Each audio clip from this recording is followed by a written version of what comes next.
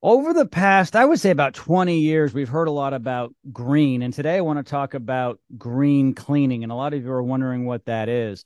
And I'll tell you what, it's really not. It's not taking a gallon of Clorox and throwing it all over the house. That probably wouldn't be too green, even though it will clean. I've asked my friend Viv to join me from Maid Brigade to talk about how they incorporate the green cleaning into their process. Hey, Viv, how are you?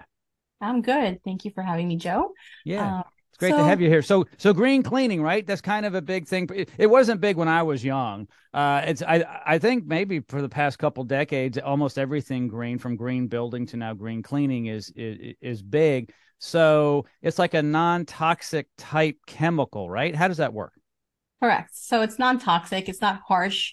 So we do our own product here. Mm. It's literally we have the components here, really based water, salt, and we use electricity to charge it. So it creates this disinfectant and even cleaner that it's also compared to traditional cleaners, for example, like Windex or even your soap.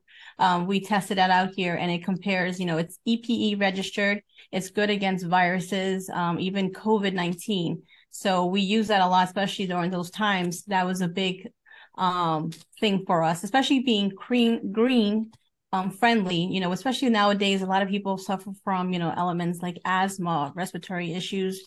And I think with that being odorless, it's very helpful for people. I think also people think that smelling products, when you come home, I think we all have in our minds that if you smell Clorox or Windex, you think your home is clean. But I think we need to like kind of get off that stigma and think that now it's better that you don't smell that product.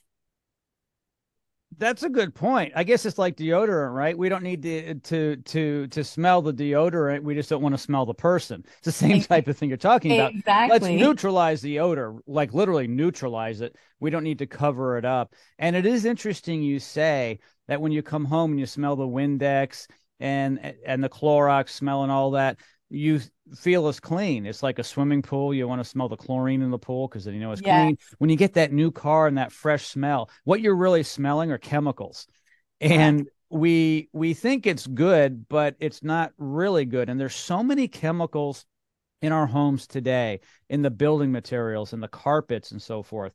And we don't need to have any more in our cleaning products. So I'm glad to know that you guys are using green products.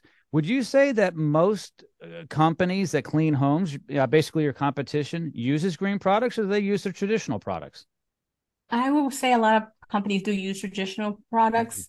I know they go out there, but I like that. I think people, what they like about us is that we are, green certified and we promote that, we are not using harsh chemicals because it's safe for, of course, the families, pets, kids, and most importantly, our staff.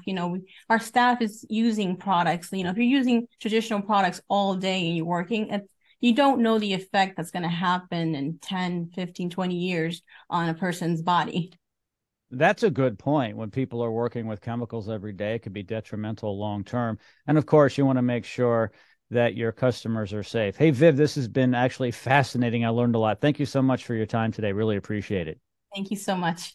And by the way, all of May Brigade's information is located in the description of this podcast or one click away to make an appointment.